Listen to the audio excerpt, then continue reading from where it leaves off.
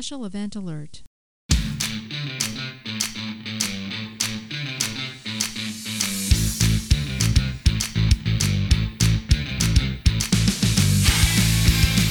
Get out of bed and run!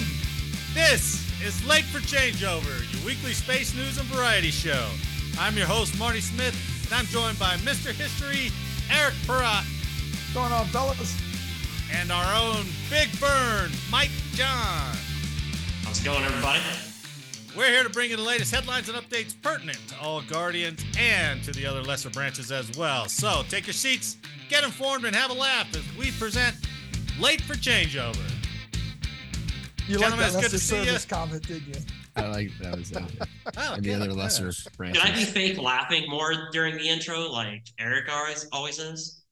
Any motivation you can give us would be a better show than not. So Fair enough. Mike, tell me that get out of bed comment doesn't make you laugh. Get out of bed and run. That shit cracks me up every time. Yeah. see, I think Mike still treats this podcast as a mandatory meeting he has to go to. It doesn't look like that. Yes, it looks exactly like that.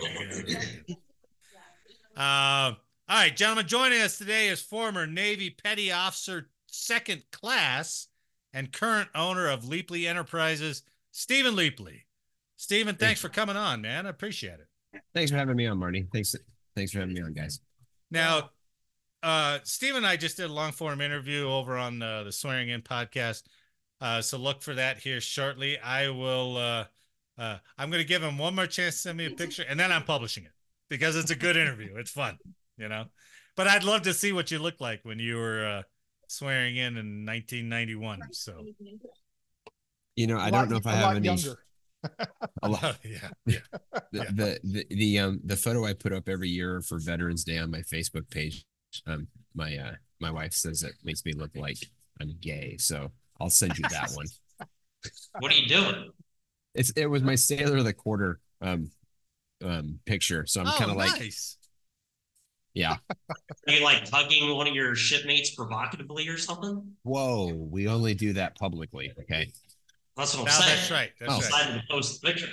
It's not like you're in Congress or anything like that. So No. you know, you're not live streaming any events over there, so that's fine. And by the way, in today's world, it is okay to be gay, Steve. Well, and it's okay to live stream it apparently too. So anyway, Stephen, you came in 1991, right? Correct. Tell us how you settled on the Navy. I thought that was a great story. I just called them up and said I want to go in. They said okay. Isn't that how everybody's story goes? No. All right. No. Okay. So, okay, Now I'm putting you in Mike's category. Now both of you guys are on my shit list. So you know, hey, that's what I do. So no, I had my uncle growing up. My uncle was in the Marine Corps, and he was my hero. I always looked up to, and you remember in boot camp, we get those the books, and back in the day in the 70s, they used to put the books, all of your boot camp, in the book with all the colored photos. And so when he got out of the or out of boot camp, he had one for my mom and one for his other sister and at the house, and I would carry that book around when I was a teenager and try to emulate the O course in my backyard because I want like he was my hero. He taught me about music. He taught me how to play drums. Like we would spend hours in the basement with a stereo system and just listening to music and telling me stories. And so I wanted to be him. When it came time for me when I was making my decision to join the military, which was out of going to junior college for a semester and thinking this was like high school with smoke breaks. So I wanted to do something. I wanted to do something different. My uncle, I was in Chicago. My uncle was a recruiter in Detroit at the time. Wow. And so we started to work this thing out. Like I was going to come in and he was going to be able to swear me in. And that was going to be really kind of a cool thing. And we got to the point where we're getting ready to, and the staff sergeant and the Marine Corps said, sorry, you're uncle's not going to do it, and I'm going to be the one that does it. He's not going to get any credit for it. Blah, you know how the military works that way. And I got really pissed off. And I'm like, so my uncle's not going to be able to do this. They're like, nope. And I'm saying, fine, bye, I'm out. Got stood up and walked out of the Nice. of the office. And of course, like any, yeah. And he's like, you can't do that. I'm like, I haven't signed anything. I'm bye. And so I walked out or walked across the hall into the Navy recruiting office. Wow. So now Nice. Yeah. I didn't want to join the Navy specifically because my dad was in the Navy. It's not that we had a bad relationship. I was just like, I just don't want to do that. I'm not didn't want to kind of follow in his footsteps kind of thing. And so I walked over mad, and my fun side thing, the other part of me being of my uncle being my hero and teaching me about music is I wanted to be a DJ, a radio DJ. And so I was like, wait a second, radio. I'm like, my dad was a radio man in the Navy.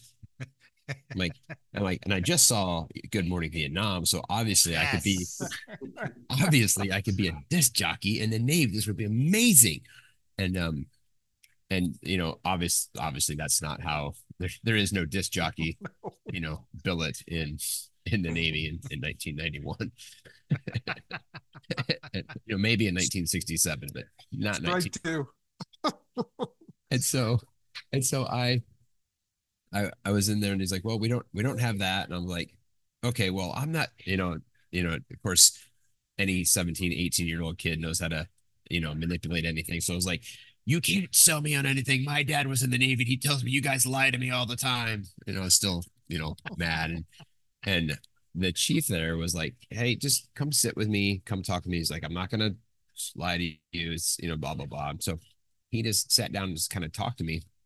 And I was telling Marty, like, he was a really, really good salesman, because he's like, well, he goes, if you're not a disc jockey, what do you want to do? I'm like, I kind of want to be a doctor. Like that's kind of cool.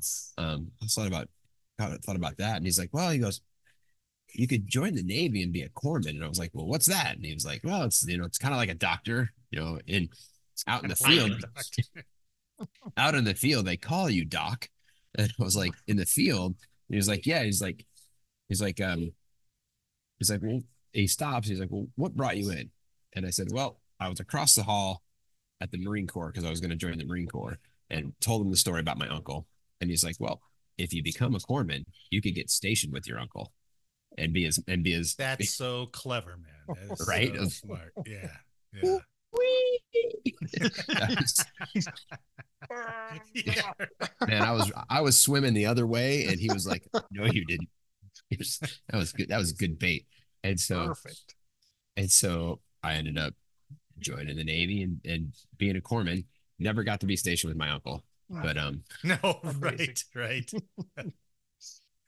Well, here's the fun fact. I think it was one of the first things you told me, Stephen, is that he went to Navy boot in Great Lakes, right? Yep. His A school, which was our tech school, was in Great Lakes. Yes. That's where his first assignment was. Oh, Great Lakes. Great Lakes. Hey, See the world, they said. Travel around the world. That was my recruiting for the first 2 years, was join the Navy, see Great Lakes. Yeah, right. And I was from Chicago, so like I knew exactly where it was. Oh, but at least you got to see your buddies, right? that's a tough 2 years. I did, which we had some amazing stories about that from his first 2 years there. Yeah, wait for his interview to come out and listen to the part about his house party and everything else. It's pretty funny. Yeah, we'll give it a listen. He had a good story there. So, but Eric, he got, after he went to Great Lakes, he went to Guam. Yeah, and they're done that game. Spent 3 years in Guam and got what my wife and I lovingly refer to as my first deployment. Some people call it the first marriage. I met a beautiful buck sergeant in the Air Force. Oh, she outranked you too, huh? Well, dating up. I love it. Dating up. Somebody had to, and it's. I tell my boys I have eight total kids. And my first wife and I have one, and then my current wife and I have seven, and we've been together 25 years. So, Wow, that's awesome. Jesus. but my older boys asked me dating advice, and I'm like, never marry a girl you sleep with on the first date. So it was the military. It was the, you know, My goodness. You were overseas, like, that's. I was like, wow. Sure. Right. But I will say this: Anderson Air Force Base in Guam was one of the prettiest Air Force bases. I think the coolest bases I've ever been to. Honestly, I agree.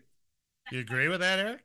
I do. Stephen, I was there for a investigation into the death of an Air Force Security Forces woman named Lori Lucas. Did you ever see any information on that? She was killed during a joint exercise with the Marine Corps. that name sounds familiar. What year was that? Oh, it had to be probably 86. Oh, He got in Before your 91. I know, but you could still read the information. I mean, it's still there. Just like that's a pretty prominent story. Yeah, when you talk Yeah. and there was a how she robbery. died, yeah, An Air Force cop tried to rob the bank. I do remember that. Everybody heard that. So Yeah. same timeline.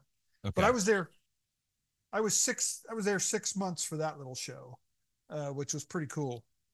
It was, yeah. It's a beautiful base.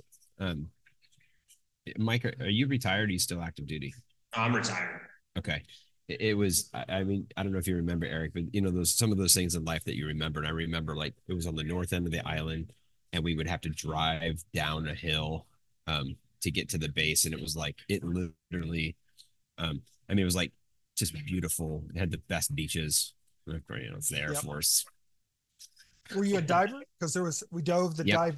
Oh, yeah. PD bomb holes when I was there. Everybody dives. Oh, I miss that. I miss that spot.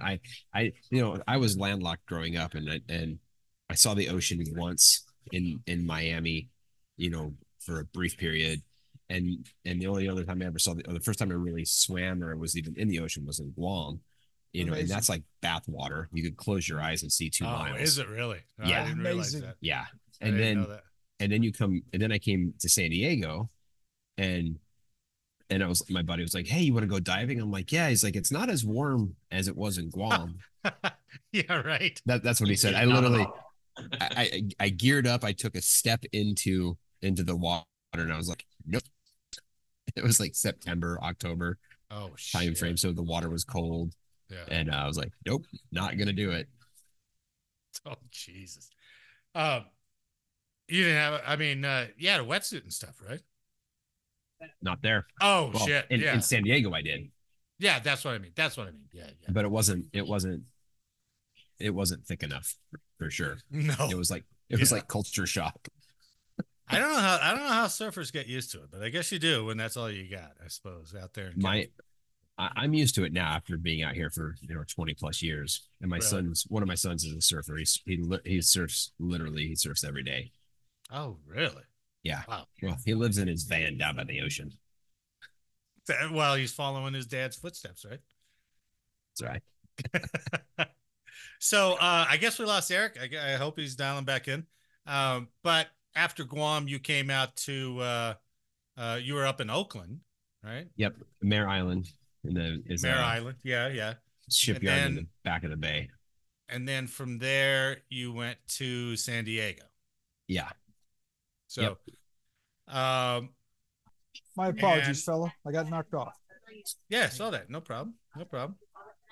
I was just saying that after Guam, he went out to Oakland, Mare Island out there, and then he came down to San Diego. And then when you got out of active duty, you joined a reserve tank battalion for the Marines, right? For 6 months. For 6 months. And as a corpsman or as? Yeah, I was going to say, as a corpsman, did you do as that? As a corpsman, okay. Yeah. And I mean, Marty, I think, did you say that you were reserve for a while? I can't remember. I was an active reservist before I retired. Yeah. So I had, We're both ATRs. Okay. Being on active duty, like my whole view of reservists were these guys that would come in once a weekend and like try to take over everything that we did. Right. And just and then do nothing. Totally. Yeah. So that was kind of like my view of being a reservist. And then one of my good buddies became one. And I was like, okay, if you can become a reservist, maybe I can. And so I Maybe got you out. can. You can too. Well, and I got out in 2001, joined the tank battalion, and was there and left the tank battalion on like early September. Like was it September 4th? I Yeah. think I said something like that of Yeah, it was 2001. before the September 11th attacks, right? Yeah, like A within week before, right? a week before, I was completely done. And Were so you were you were you glad you were out when that happened, or did a piece of you go, "Hey, I want to get back in. I want to go do something"? at that time, I when I got out, my transition from active duty to civilian, I got offered a job. I was as a corpsman. I my last billet was running the 911 ambulance system for the Navy Medical Center here in San Diego. Oh, And that's so cool. so when I got out, I got offered a position at the county government, doing basically what I was doing there, but managing Okay. all of the ambulance companies, all of the training companies, Yeah.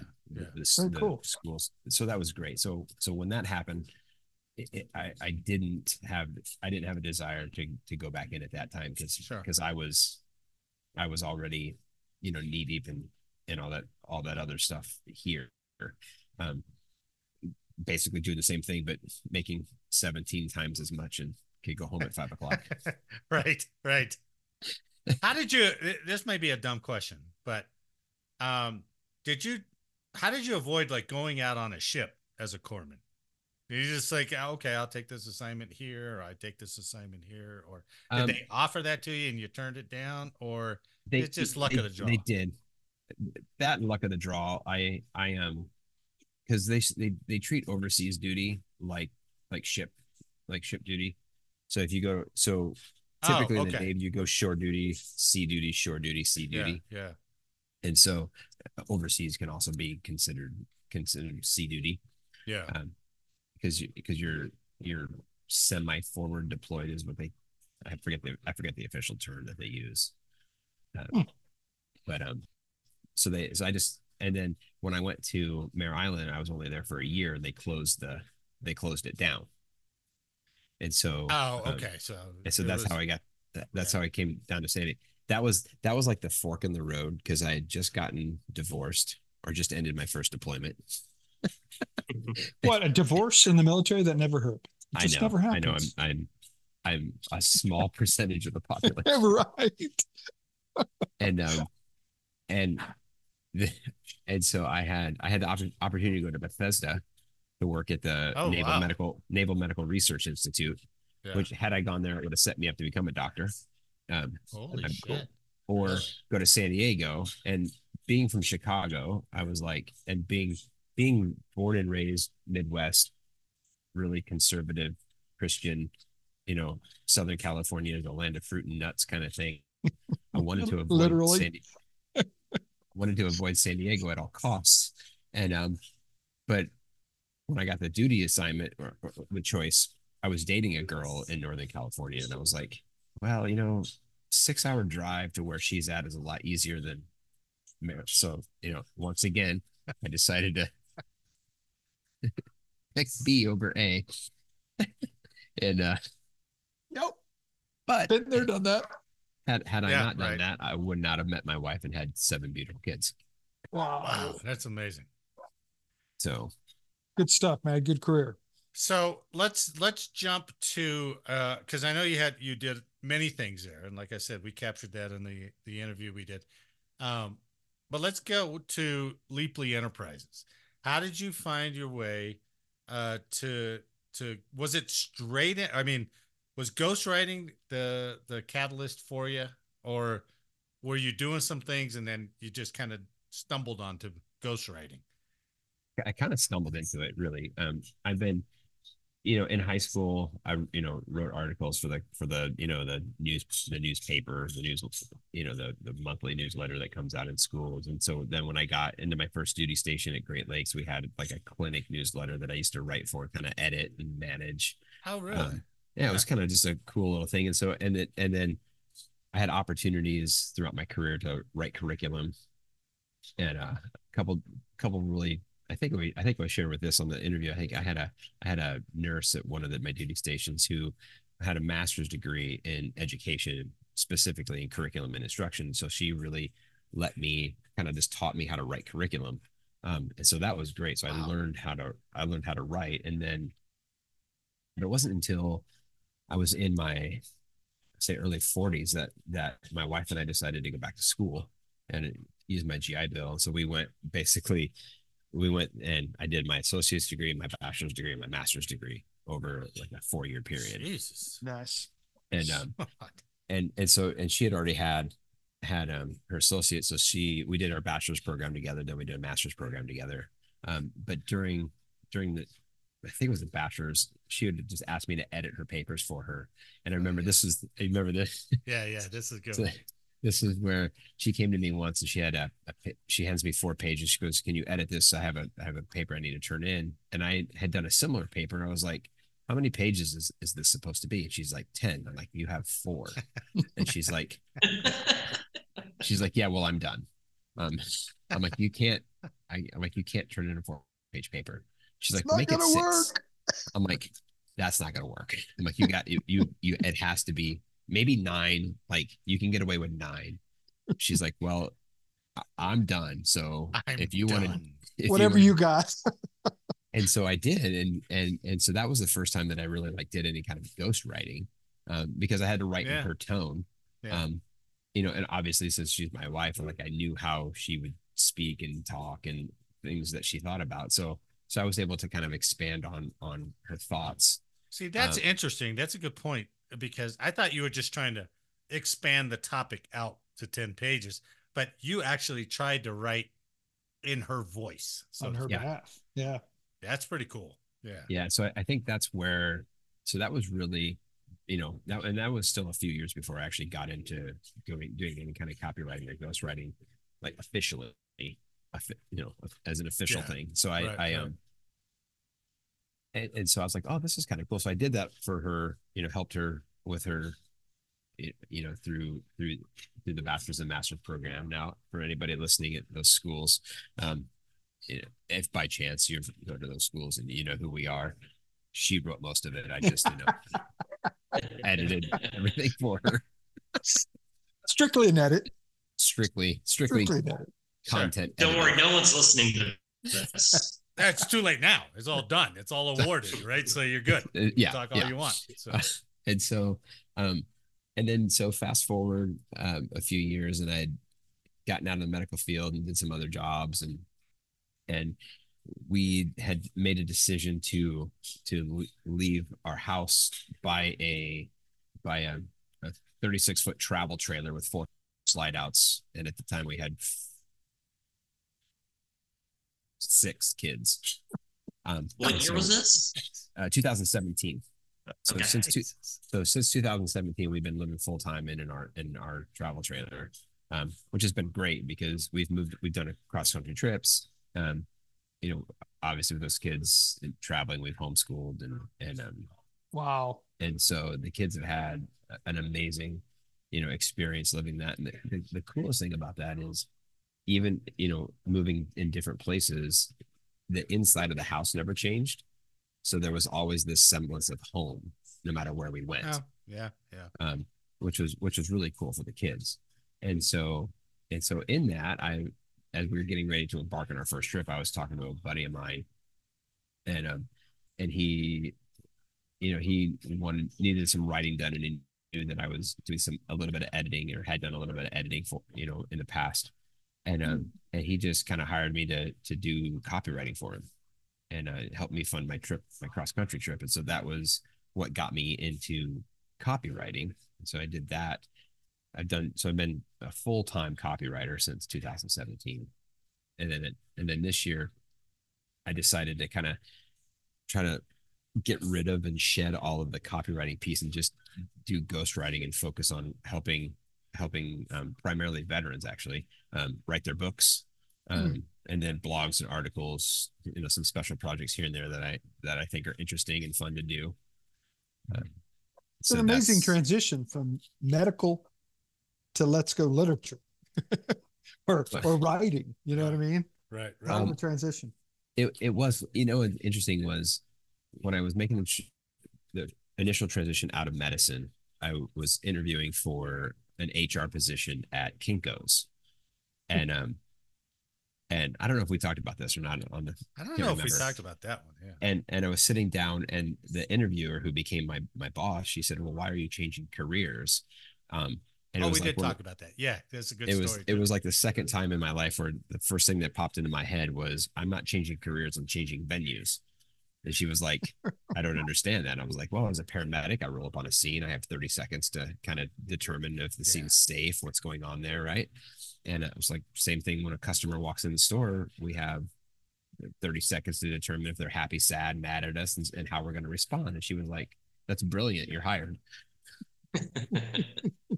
I like it. Yeah, that's a good response. Yeah, that was. I don't know how you come up with those, right? What was the other Many. one you told me that? Was that It the was soldier or sailor, the quarter board? Yes. Yes. You want me to share that story? Or you want Yes, tell that story real quick. Okay. You guys will love it. So I was at Mare Island. It was 1995. Women were already on ships, and that's when the hot topic was women going into combat. And so I was sitting at the sailor of the quarter board, or I guess airman of the quarter for you guys. Right. Um, and my chief said, this question's going to come up. And I'm like, well, how do I respond? He's like, I can't tell you. You have to come up with it on your own. And after trying to think about my responses, I was like, I'm just going to wing it and go with whatever is the first thing that's on my mind. And because I figured that would be the most authentic answer.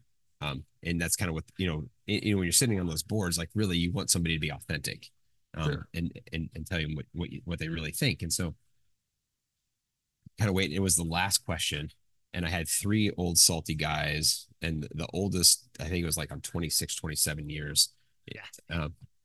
Just looks at me, he's like, petty officer Lee, please. Like, I got one last question for you. He's like, what do you think about women in combat? And I was There like, it is. it's like, there it is. And, and I'm all of 24, maybe 25 years old at the time, right? But I have a valued opinion. Yeah. I've lived life. And so I was like, okay, I know this is a hot topic. I took a deep breath in, and I was like, Master, I think women in combat are a good thing. And you could just see him like sitting back and oh boy, this is not going to end good, sir. And he said, well, why? The first thing that came to my mind, I said, well, the more women we send into combat, the less chance I have to go. That was the exact response that they gave. Like, busted up laughing, and I actually ended up winning the Sailor Quarter Board because of that response. They were like, that is the most like politically correct, asinine, authentic answer we've ever heard. Yeah. I don't have to go. That works. Yeah.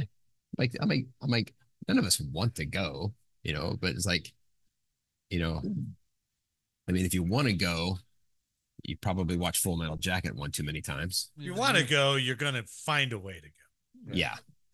Yep. So, well, Stephen, I'll give you a credit on one more thing, man. Throughout my career, cops were partiers. Cops could party like no other, man. They, 3 days off, you could party from the time you got off. 3 days, you're under the couch, out cold.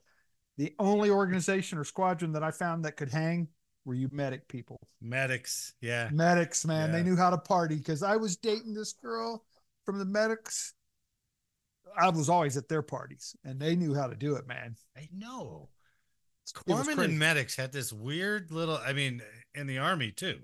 Oof. Because I was in the Army for a while. All the medics, they were like the smart ass guys. They were the funniest guys, and they were the loosest guys. I don't know what it is about that profession, but that's who you want to drink with. Oh, man, no doubt. We had access to the drugs. That's why. Yeah, it could be.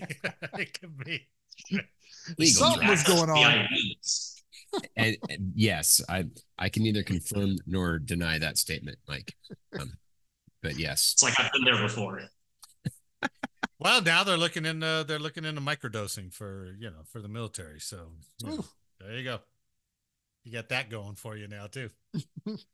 Hey, Corman, can I get a little hit from you? Just a little one. Just a little bit. Pep me up. So, when did you go to ghostwriting full time? Um, so I would say like full time without doing any kind of copywriting because there's a little bit of difference between copywriting and Oh, okay. ghostwriting. Well, Um, but okay. When were you able to separate from doing a 9 to 5 with the boss and be self employed, doing the things 2007, you wanted? God, 2017. that is awesome, man. That is awesome. So Yeah. you're ghostwriting. You're doing a little bit of copywriting. You're into some other endeavors. You're in a travel trailer. And we You have a have seven farm. kids. How many kids are with you and your wife still in the trailer? 4. How many chickens do you have? 75. You have 75 chickens in the travel trailer. I don't have the chickens in the travel trailer. Okay, well let's be clear about this. They're in a slide out. All right, they got their own They're in slide out. they have their own slide out. No, we live on a private land. Okay. So we rent land and we're on 20 acres. Oh, And wow. Awesome. and so I've got 75 chickens. We have 5 goats. We have 2 dogs, and our female dog just gave birth to 13 puppies. All in the But- family, brother. When he told Yeah. me this in the interview, I was like, "So you just must hate downtime. That's all Yeah. you do. You Yeah, I don't. You're just like, I've got to go from sun up to sundown, man." Yeah, I should have stopped like 10 years ago, but that's okay. There's always time to stop. You're good. Yeah. So now what? Yeah. You're just moving to another private landowner, or do you have Yeah, some? we moved. We moved. I don't know if you guys are familiar with San Diego at all. The bit. Gaslight District. Yeah, I've been there a couple times, but up in like the North County Fallbrook area is what it's called. It's just like inland from Camp Pendleton, which is the big Marine Corps base up there. Okay. And so that's which is it, and Fallbrook is huge. So so we moved from like the west end of the hills in the middle of nowhere to the east end, almost to the middle of nowhere. but it's a half hour closer to everything that we do. So Oh, okay.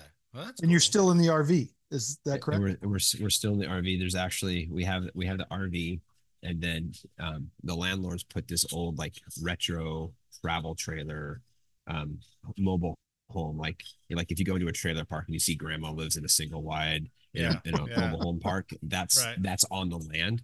So we're like, whoa, check out all this room we have. Like a full on stove and oven now instead of like the Whoa. yeah. So Yeah, nice. so we're kind of there's an off-grid couple in Missouri called that has a YouTube channel. They do like all this homesteading kind of stuff, and it's called Off Grid with Doug and Stacy. And they have like 2 homes. They have like 2 log cabins. One is their kitchen and dining room, and then the other one is their living space where they sleep and so that's kind of what we have. We have our living. So the travel trailer is now where we sleep at. And then we may able to make a room for the kids, like a little play area. That's And amazing. then we just use the room and we call it the retro is what we call it now. And so we use that to cook and eat and kind of hang out in. But the coolest thing is I finally now have an office. It's like, Oh, nice. Yeah, Isolate yourself. so so the travel trailer came with an outside kitchen.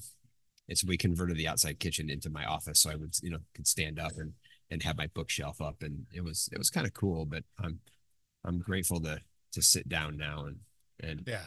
and be able to close the door and do a little bit of work. Very nice. Well, one last thing. Let's say, let's do a little role play here. Not a formal role play. Role play. So Mike Johns wants to tell you his story, right? So he Okay. gets in contact with you, finds out about you. How does that whole process go where Mike comes and goes, "Hey, I want to tell you my biography," right? I kind of sit down. I have like a 21 questionnaire that I walk through with people about why you want to write a book. kind of what your audience is, what your purpose is, what audience you want, what's the goal that you have for it. And so that's kind of the initial consultation, if you will. It's just to sit down and like walk through the like a 30,000-foot view of what it would look like to have a book done. Huh. Okay. And just to kind of get an idea of stories. A lot of people like to use their books. They'll use their books to help elevate their business. Especially there's the niche I've kind of fallen into has been with special operations forces that have turned vets that have turned into entrepreneurs. And it's something that's fell into this year, which has been really cool. And so I just sit down and kind of walk through, because it's usually if you go into business for yourself, there's in the entrepreneurial world, there's the whole like your mess is your message kind of, like the whole like where you've come from and the stories that you have made you who you are today. Sure. And that's what makes you, a better entrepreneur. Because you've gone through all these challenges, and so you can kind of be resilient and work through them. And a lot of people, especially in the coaching, a decent amount of consultants, but especially in the coaching business, the coaching world, speaking world, there's a lot of people who like come out of addiction, and now life coaches and kind of things like that. So so there's we all kind of have our story. And so that's really the first piece is just like, what is your story? Finding out about your story and what you want to do with it. And sometimes people don't know. And even in that, I've kind of moved into this helping vets just tell their story in general. Not necessarily for business, but some of it just as legacy to pass on to their kids. Have you found that you're able to help some of these guys work through some of maybe the issues they had while they were in the military? Yeah. I've one of the guys I'm working with right now, like he's like, this is like help me getting my story out on paper has helped me more with my PTSD than therapy ever has. Wow. That's big. It's huge. And so when he said that was like this, it was almost like a divine appointment, for me, of like, there's, I love helping people write their books, help their businesses thrive, and kind of relate that nonfiction kind of half storytelling memoir, half business kind of thing. But hearing that from that guy was really like just this moment of like, wow, like I didn't even think about that. Big stuff. It's very cathartic, and some people think when they think of ghostwriting, they think of somebody going, hey, I want a book. Marty comes to me and says, write me a book on insects, and I just write a book on insects and put your name on it, and you get all the credit for it. And there are some of those out there like that, but for me, it's like it's a very personal experience. Like I'm blessed that because we live in the trailer, and even though we have a farm, so it's kind of changing a little bit, but for the most part, I can live very minimally. And so because of that, I don't have to take every job that comes my way. I don't have to. I can spend a little bit more time with people. The most important. I mean, the ones you really feel, connected to. And so, like, it really hit me. Like, I think even since you and I chatted last time, Marty, like, it's just a couple more people that have reached out. Like, I just want to tell my story. Like, I want somebody called me the other day and said, can you help me write my story for my kids? And I was like, geez, that's great. So that's awesome. Like, isn't that those legacies that we leave, don't always have to be like your name's on a plaque on a wall in, Utah somewhere. It's, sitting on a table in the living room. Sure. I mean, both my great uncles flew in World War II. That's all I know about. I know the plane. They flew C-47s, and that's kind of all I know about them, with some selective pictures. If they had met you and done something like that, and to pass it 2 generations later, be like, holy shit. Huge. Yeah, that'd be awesome. right? Yeah. Like As stupid as it sounds, this podcast for me, my son said, hey, if I do ever have kids, he'll be able to hear his grandpa when his grandpa's gone and what Why, his opinions were. And I mean, even that simple stuff. why does that It's got to be important. as stupid as it sounds? Every time you and Mike, you're like, it's stupid, and No, we'll no, attach no, this no, no, podcast. And I'm I'm like, not no, saying it's no. stupid. I know everything I say is brilliant. And actually, I do have a question. Is there like a question you ask, the various veterans you work with that kind of cracks the code and helps them to like actually open oh up yeah, and that's a good one. is there something, think about any of us sitting around and randomly walking into somebody that's actually having a bad day. Is there a question that you found that you can ask over and over again that just kind of opens up that hard shell we all have? mm, no, but but nothing specific, but like as a go-to question. Um, but as I think about it, a question that will come up, that tends to come up at almost every time is the legacy question. Like if you like who in your family would you like to have this most be impacted by, or be most impacted by your story, or who would you like to see this translate down to? Um, it's I'm asking that more and more, Hmm. as a prevalent question, but it just kind of always seems to come out at some point of just like, because I'm a big legacy kind of guy, just like wanting to create something to last, past me. So I think I that's think important for most men. I really do. What did I yeah, leave beyond?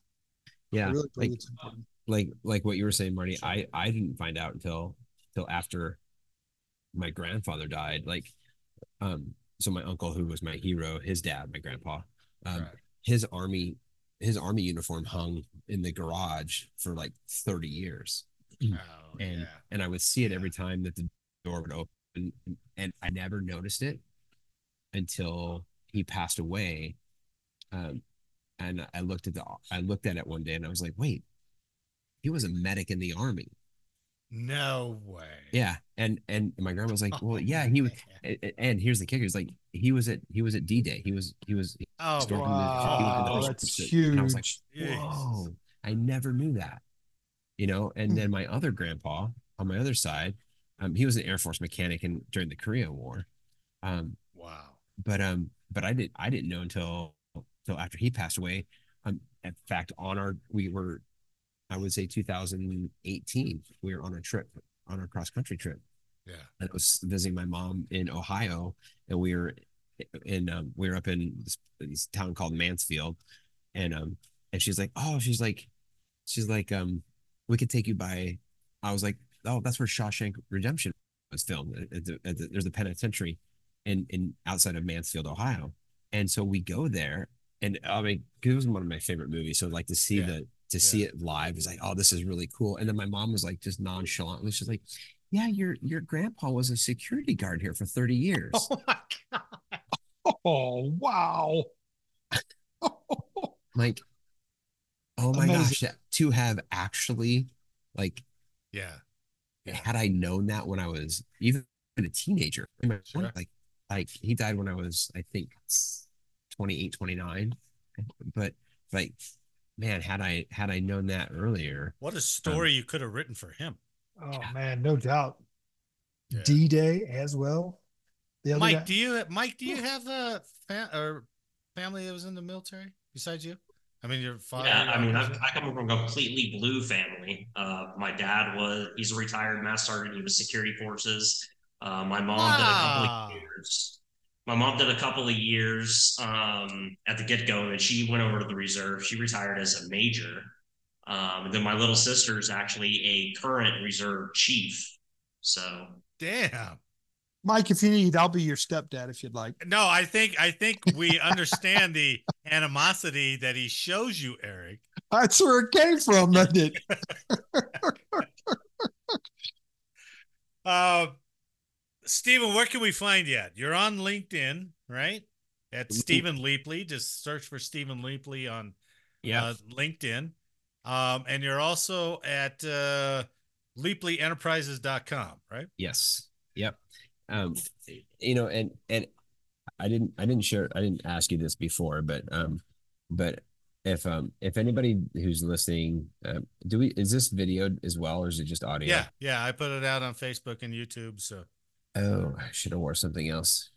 You look good, Steven. You oh, look I good. like to make I pizza great again. There's nothing wrong with that. I'm just um for people who are watching this, if they hit any of my socials, like Facebook, LinkedIn, I didn't want Instagram, to put your Facebook out there because I wasn't sure. that's So, okay. I'm an open book. okay.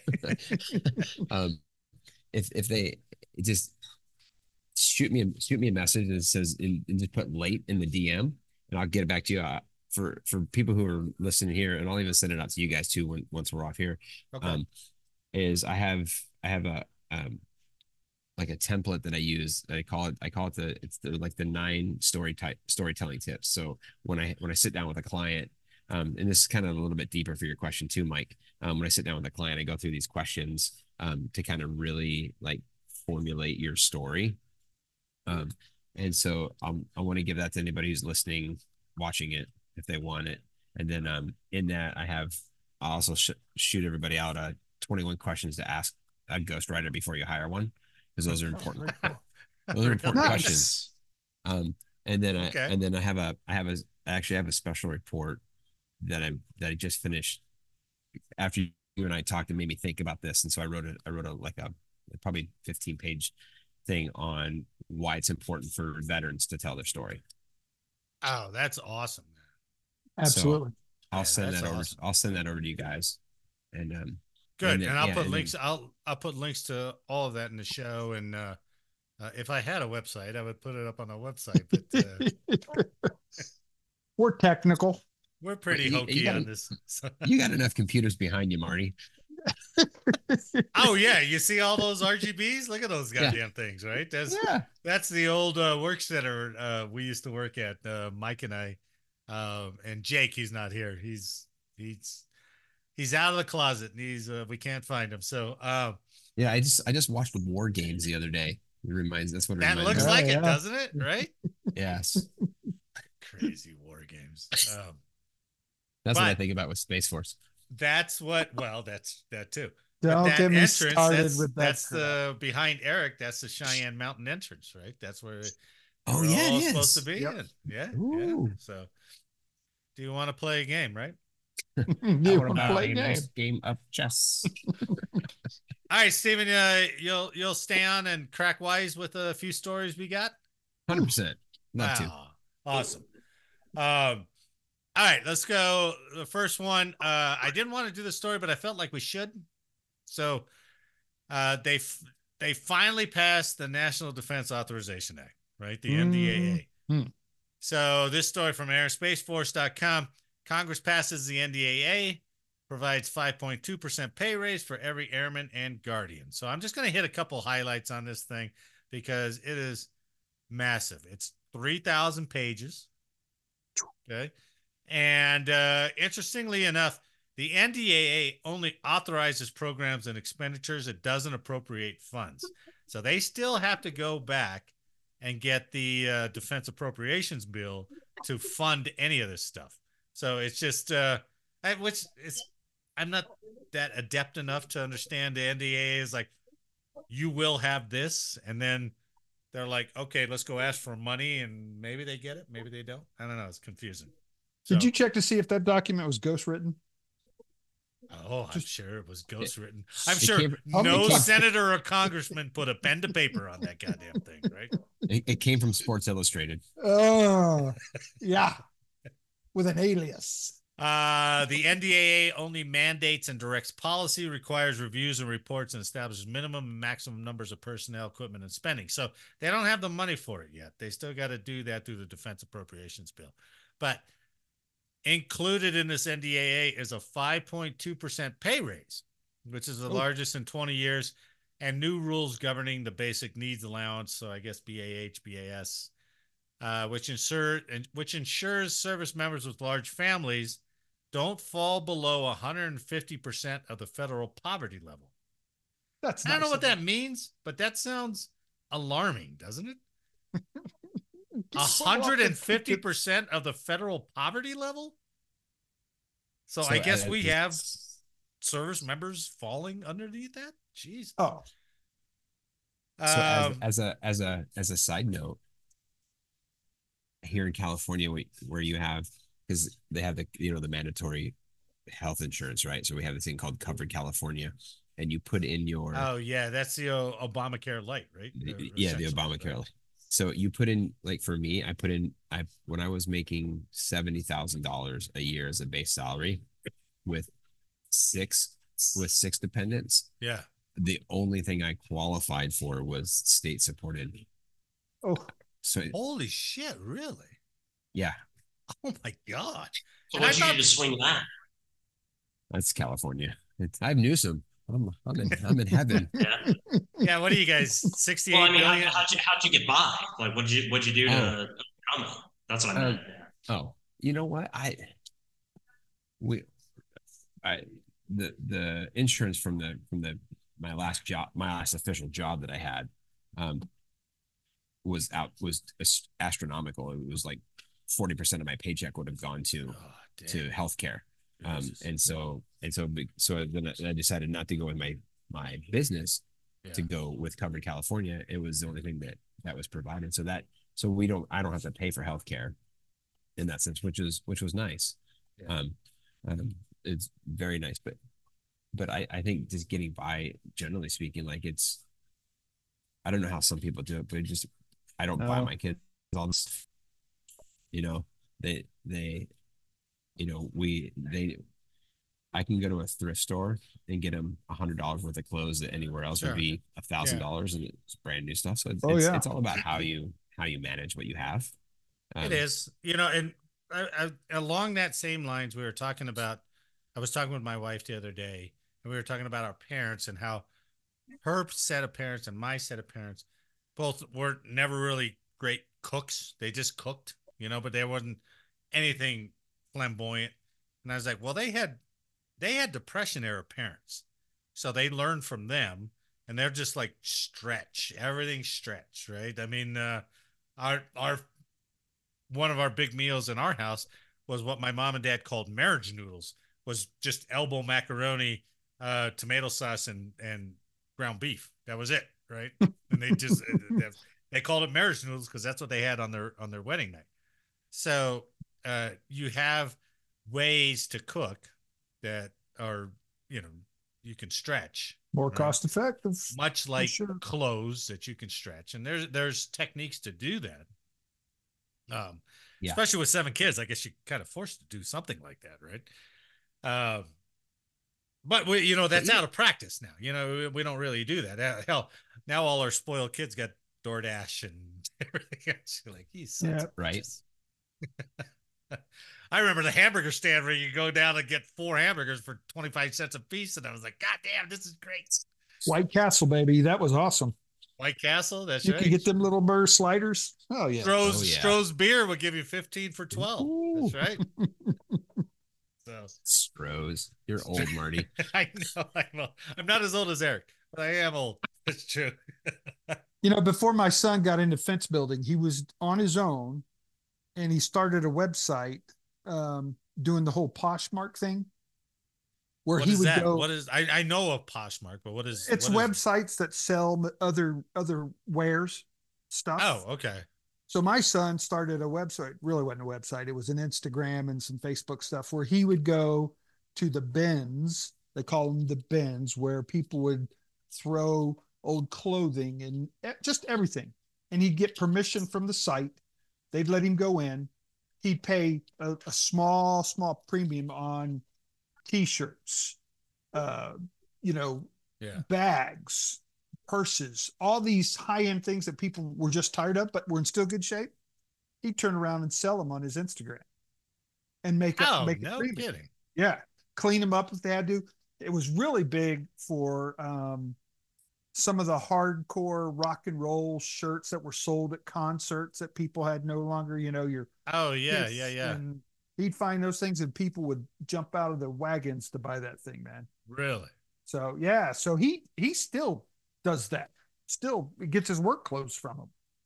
Yeah, there's a little place in a town out here. I'm in Arizona, in a town called Bisbee, and they sell those rock and roll T-shirts to girls for like $225. Yeah, Like I was for the looking for some shoes. gifts for my wife for Christmas, and this little shop, they've got a bunch of little nifty things that she would like and stuff like that. I looked up, I was like, oh man, Guns N' Roses T-shirt, that'll be cool. And I clicked on it, it was like $225. Jesus Christ.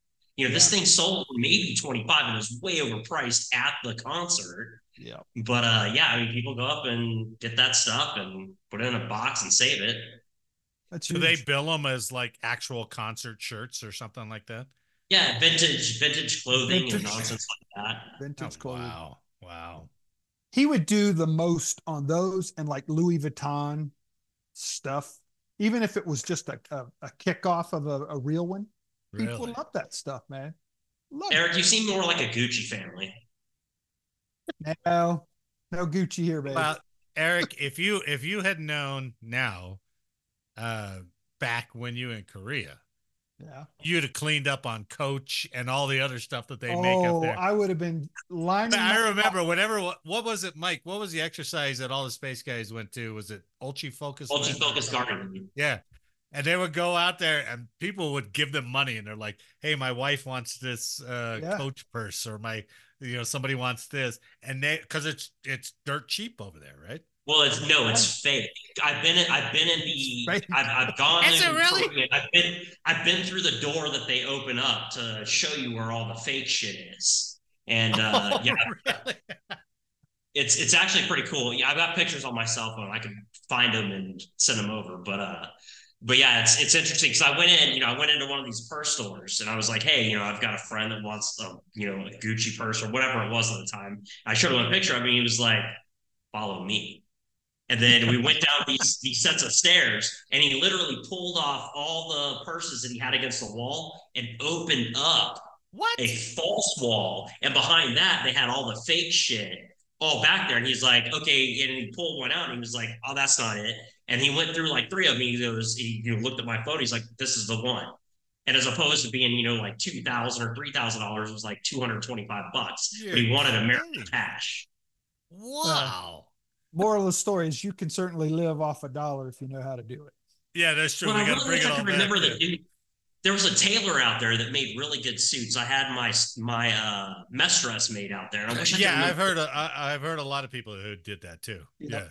Yeah. Yeah. That's hilarious.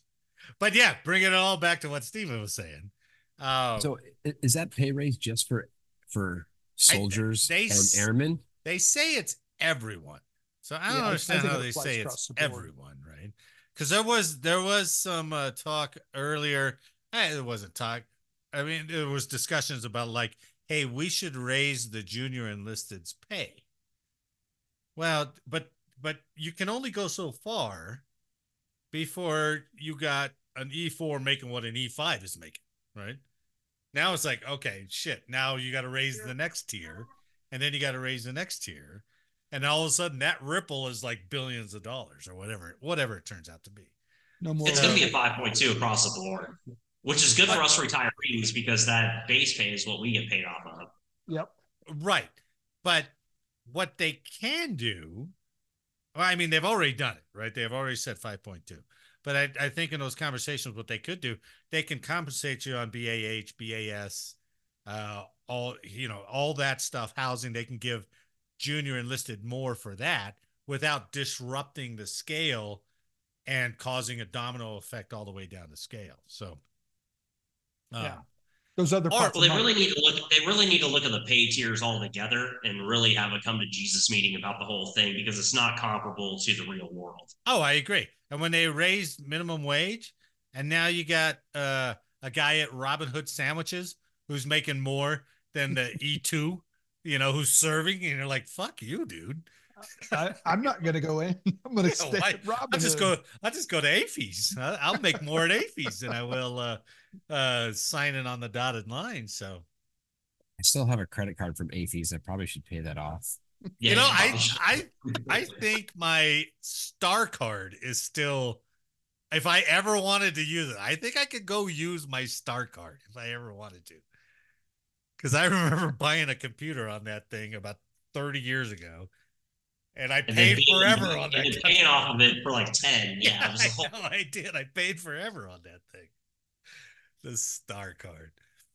So it's through. They got to wait for the appropriations bill. There's a couple of items in there on the NDAA that were pertinent to us. So aircraft moves, which is weird. This is odd because they're like other provisions in the NDAA include slowing aircraft attrition. So Congress imposed new limits on Air Force plans to retire the F-15E and F-16 fighter jets. So it took Congress to tell the Air Force, stop retiring your planes. And the Air Force was like, no, we want to get rid of them. And it's like, why? Yeah, that F-15 can still do the job, baby.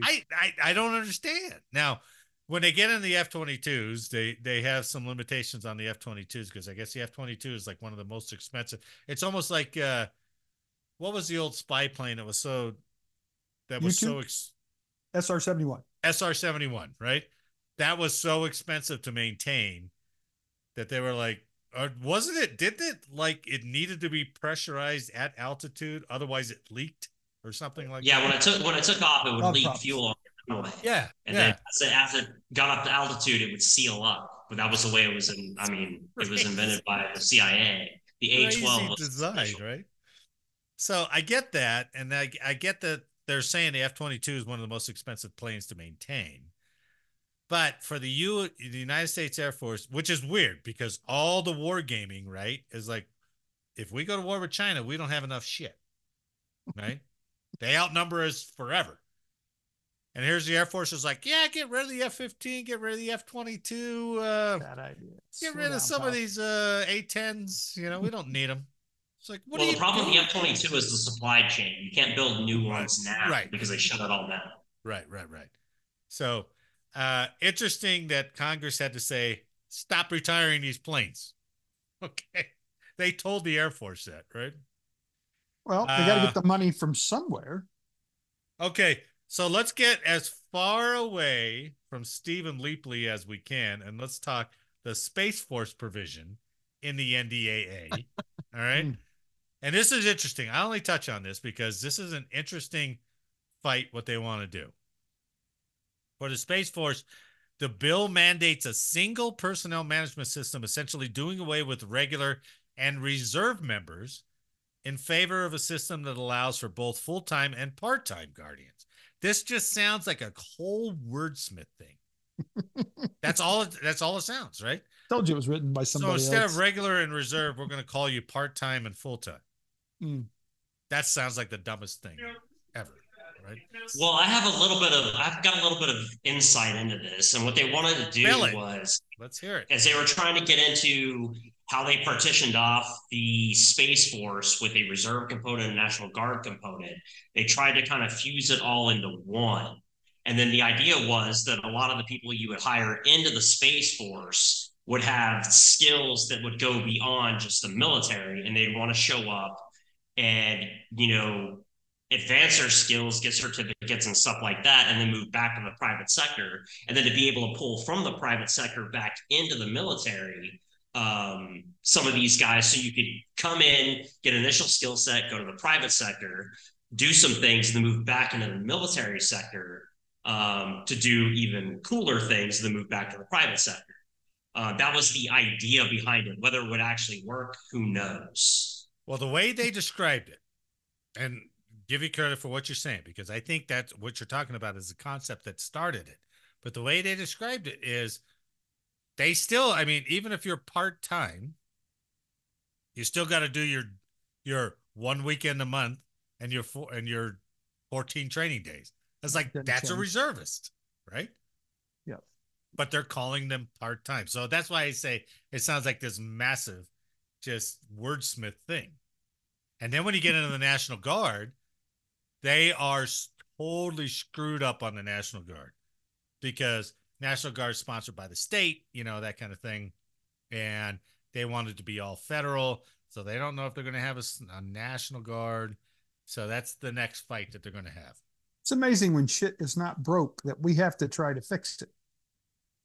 Well, things are broken. I mean, you look at the recruiting sector, recruiting is broken right now. Nah, I know that, but I'm talking about things that have been placed for years. When hasn't it been broken? Well, that's true. I mean, but when you were talking about recruiting, I made this comment in our interview, is that you went in with some kind of you talk to the recruiters unlike most people who go into the recruiters. Most people are just like, okay, I guess if that's all you have, if I gotta be a security force, I guess that's what I'm gonna do. That's true. And he walks out, right? And you were like, stick it up your ass. I'm not gonna do that. Which is amazing. But you had your uncle, you had your dad, you had some people talking into you. I'm sure they were like, don't let this guy snow you. Yeah. Right? Yeah. So that's huge. I mean, that makes such a big difference. But yeah, I getting back to this NDA, I don't know how they're gonna do it. It's it just sounds like a mess with the Space Force piece. And I don't really know if anybody will really be able to tell the difference if they do this whole okay, we're not going to have reserves, we're just going to have part-timers. Okay.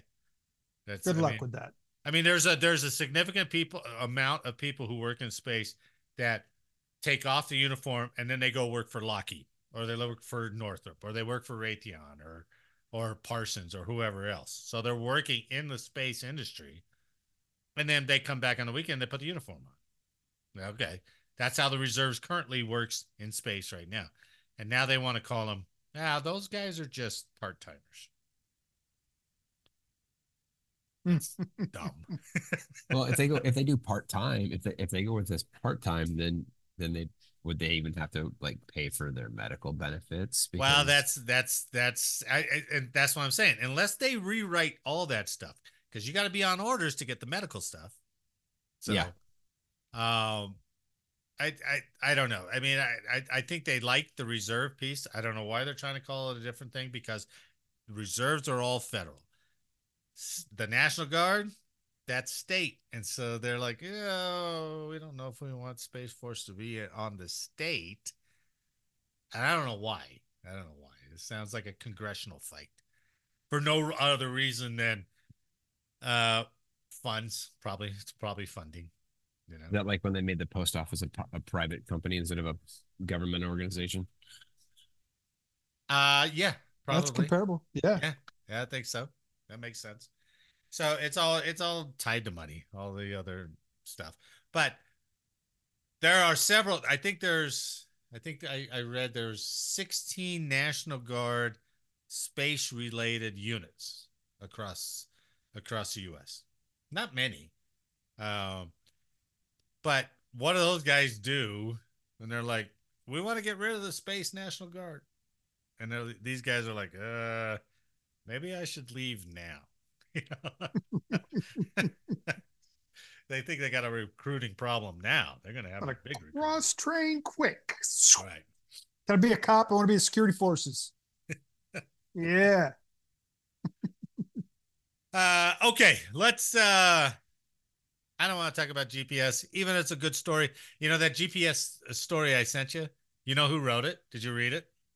I know you guys didn't read it. I send them stories every week. And they're all like, I'm prepared. And I'm like, did you read it? And they're like, I didn't. So it's almost like an assignment to them. That's why they don't want to read it. Now, maybe if we hired you, you could ghost read it and then send them cliff notes. Ghost read it and send us talking points. That's why I use ChatGPT. Oh man, have you played around with that yet? I have. Really? I have. Yeah, I actually use ChatGPT as my assistant. But we use it quite a bit too in our Oh, you do? Business. No kidding. Really? Yeah. We use it to help us start proposals, just to give us a baseline to run through. Yeah, that makes sense. You know, we go back through and then re-edit and do all that kind of stuff. It's a good layout of a starting point, because you can go in and say, hey, I'm a senior level electrical engineer. I need you to write X, Y, and Z for this thing. and then it'll go through and search the internet for everything you'd search the internet for anyway, and then lay it all out, and we go back through and put the nuance into it that we need to. And I would say that ChatGPT at the end of the day probably provides 30% of what we actually push forward. Sure. But it definitely gives us paragraphs, and it lines our thoughts up in a better way than what would take us hours and hours to do. It breaks it down into, a few more hours or a few less hours, but it's still, you just got to go through and translate it. Always easier to create than to edit. Always easier to edit than to create, right? Yeah. Yeah. What's the name of the software? A bunch ChatGPT. Say it too fast. Slow down a little bit. Chat GPT. It's what all the kids are using these days to write their reports on, every day. We cops are slow. I needed you to just slow it down a little bit so I could understand. It's the AI piece, right? It's the AI piece that you can download it to your jitter. Yeah, it's your jitter. Is that available on Netscape? I think it's only available via AOL Instant Messenger. So, can I add it onto my Prodigy? If I wanted to, if I dialed up. What was the first, Eric? What was the first internet service you ever signed up for? AOL. Was it AOL? Mine was Prodigy. I signed up with Prodigy because everybody was on AOL. Fuck AOL. I'm going Prodigy. I was on AOL. Because they mailed you a disc. Prodigy as a kid. Yeah, I remember that. Well, what was your first computer? AOL was brilliant because they mailed you out the disc. Like, here you go. There you go, right? My first computer I bought it was a Hewlett Packard, and 6 months after I bought it, I got the Windows 95 disc so I could put the operating system in. Nice. Yeah. 64 Commodore. Yep. And I played Pong. Bing, bing, bing. That was all I played on that thing, man. Anyway, there was a good article, and this is the second week I'm skipping it, but it was an opinion piece in USA Today. And you know who wrote it? Lieutenant Colonel Robert Ray, who's the current commander of the 2nd Space Operations Squadron, or Two Shops, who actually flies GPS. Now, how relevant is that? Yeah, it was That's good. Cool. That's a good article. It's a decent article. It's pretty good. Talking about how valuable GPS is, and how we'll never turn it off. We'll never turn off. What's the damn thing called? Selective availability, or M code. I don't even know if we could say M code because it doesn't exist anymore. Too late. Yeah, that was turned off during the Clinton administration. Yeah, Clinton's like, forget it, because GPS came up with an option that we could turn it on and just military could use it. That was M code, or whatever you want to call it. And Clinton was like, we'll never use that. It's like, he was like, F it. And so, okay, I guess it's for everyone now. So, well, the best part of let me talk about GPS real quick. The best part about GPS unavailability was myself going through this course called Space 200. It was one of those courses you had to go through as a space professional that helped enlighten you to the other satellite systems and all that stuff you'd have to deal with in the Air Force. And one of the big things they would always say was that if GPS went out, you would lose timing across financial networks and all that stuff. Well, one of the instructors, he goes by Rails, he would always bring up the fact that there was never a GPS receiver in any ATM machine. And he had schematics of ATM machines that did not have GPS receivers. And he was like, dude, if GPS goes out, you will still be able to get money out of an ATM. It's not going to take down all these financial networks. And, the argument was always on timing, and then all these things would use satellite timing, but there was nothing ever proven. So it was, I can't prove it right now. And he did bring up a good point that there is not a GPS receiver in ATM machines. And this whole nonsense of all these GPS guys going, dude, GPS goes down, the whole world's going to go to shit. The banks will collapse. Yeah. Financial transactions will cease. It's bullshit. And I'm on Rails side. Rails, if you happen to be listening to this, buddy, I'm with you, dude. You convinced me. And the loss of GPS is not going to be some cataclysmic event. I'm glad I Bring didn't go through that Yellowstone if you story. want catechism.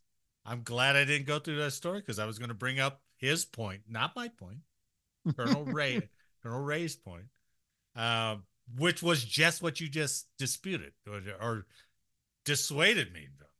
So, Yeah, he's a victim of propaganda, is what that is. but they did say that if we lost GPS, that even the digitally imposed first down line on televised football games, that would go away.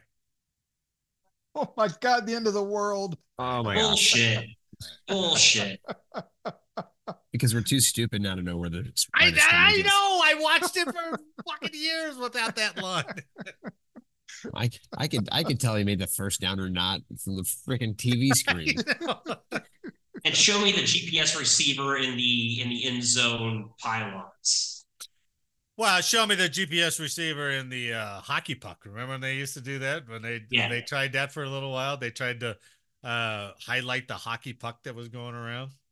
Yeah, it's only like for a couple is that low. Yeah, it's ridiculous. Yeah. Well, anyway, GPS going out would be a huge problem, but the catastrophic thing that all these guys have been propagandizing has been ridiculous. So I like when they go, oh, the tractors now need GPS to go. So the 10,000 years that we've been farming before this, now the tractors won't be able to follow the route. Well, it looks like the same route every time. You know, what you got to understand about GPS is the wide area network here on the ground that's downloaded from the satellites. It relies on the satellites for updates, and that will eventually degrade over time, but it won't be an instantaneous loss. So, good point. Well, you know, backyard chickens are actually the gateway to conspiracy theory. You know that, right? No, I hope so. I've been talking to chickens my whole life.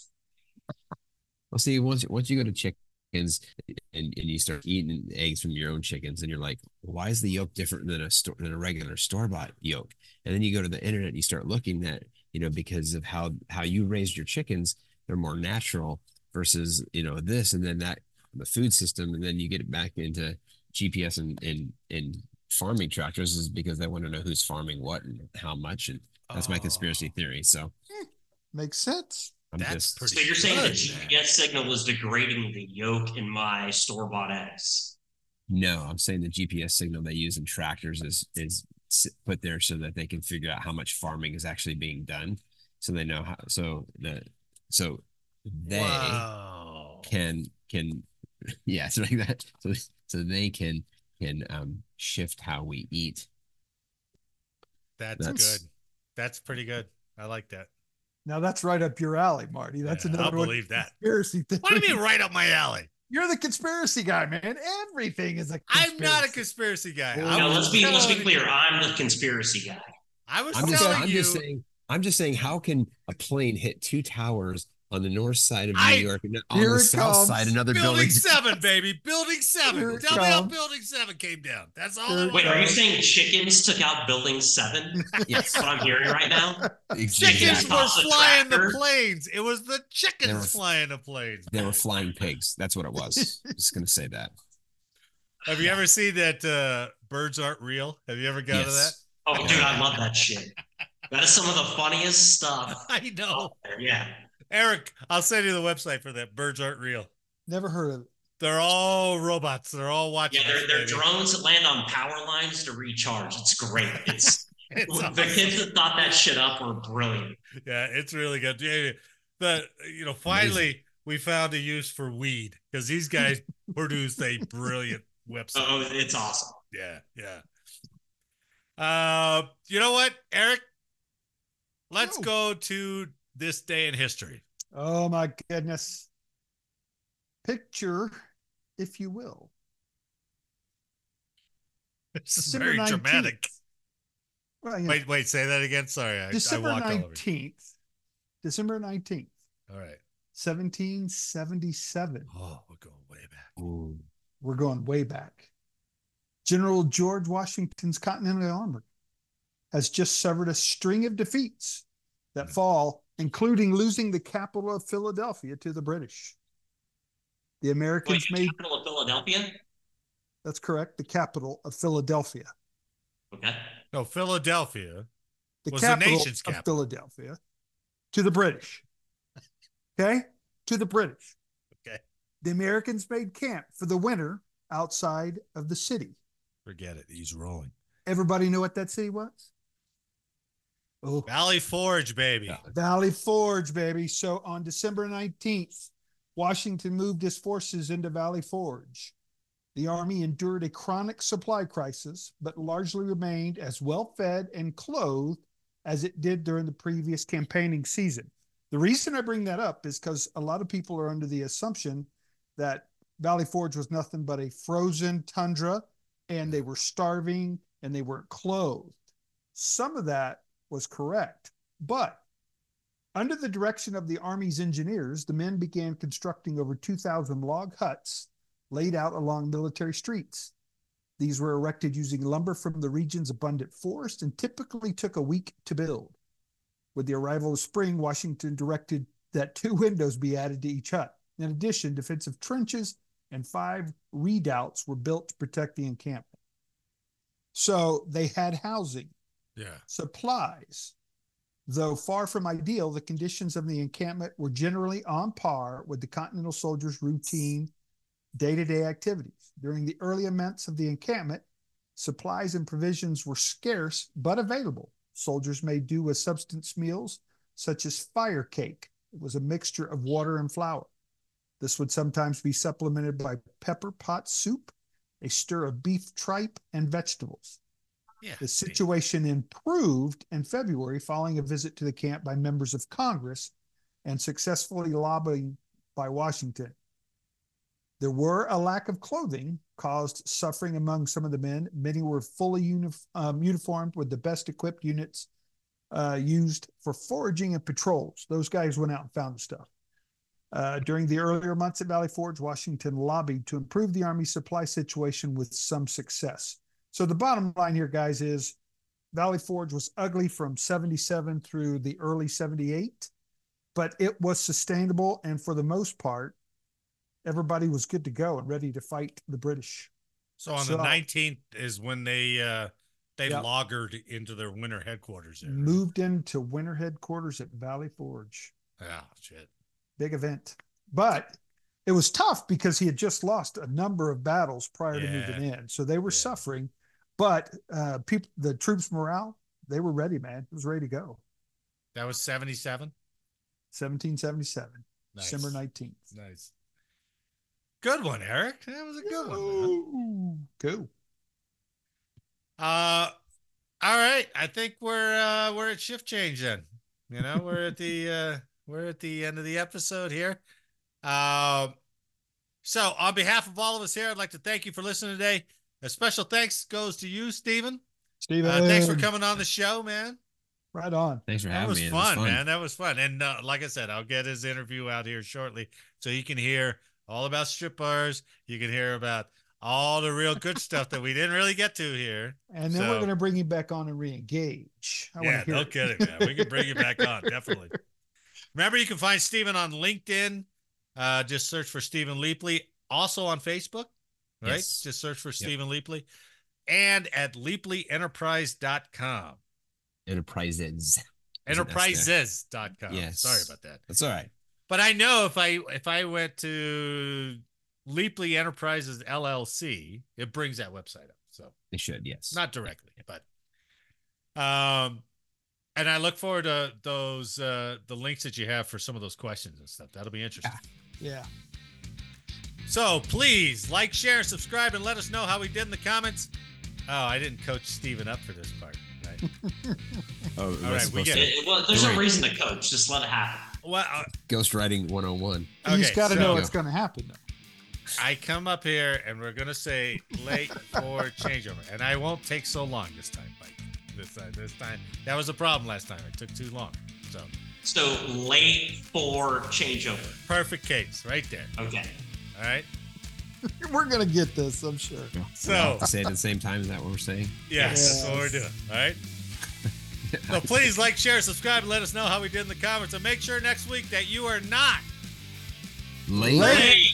For changeover. did the snaps and you fucked it up. You went slower than you said. Man, thanks for the week, and I'll see you next week. Thanks for joining us, Steven. I appreciate it. Thank you, guys. Thanks for listening, and we'll see you next week.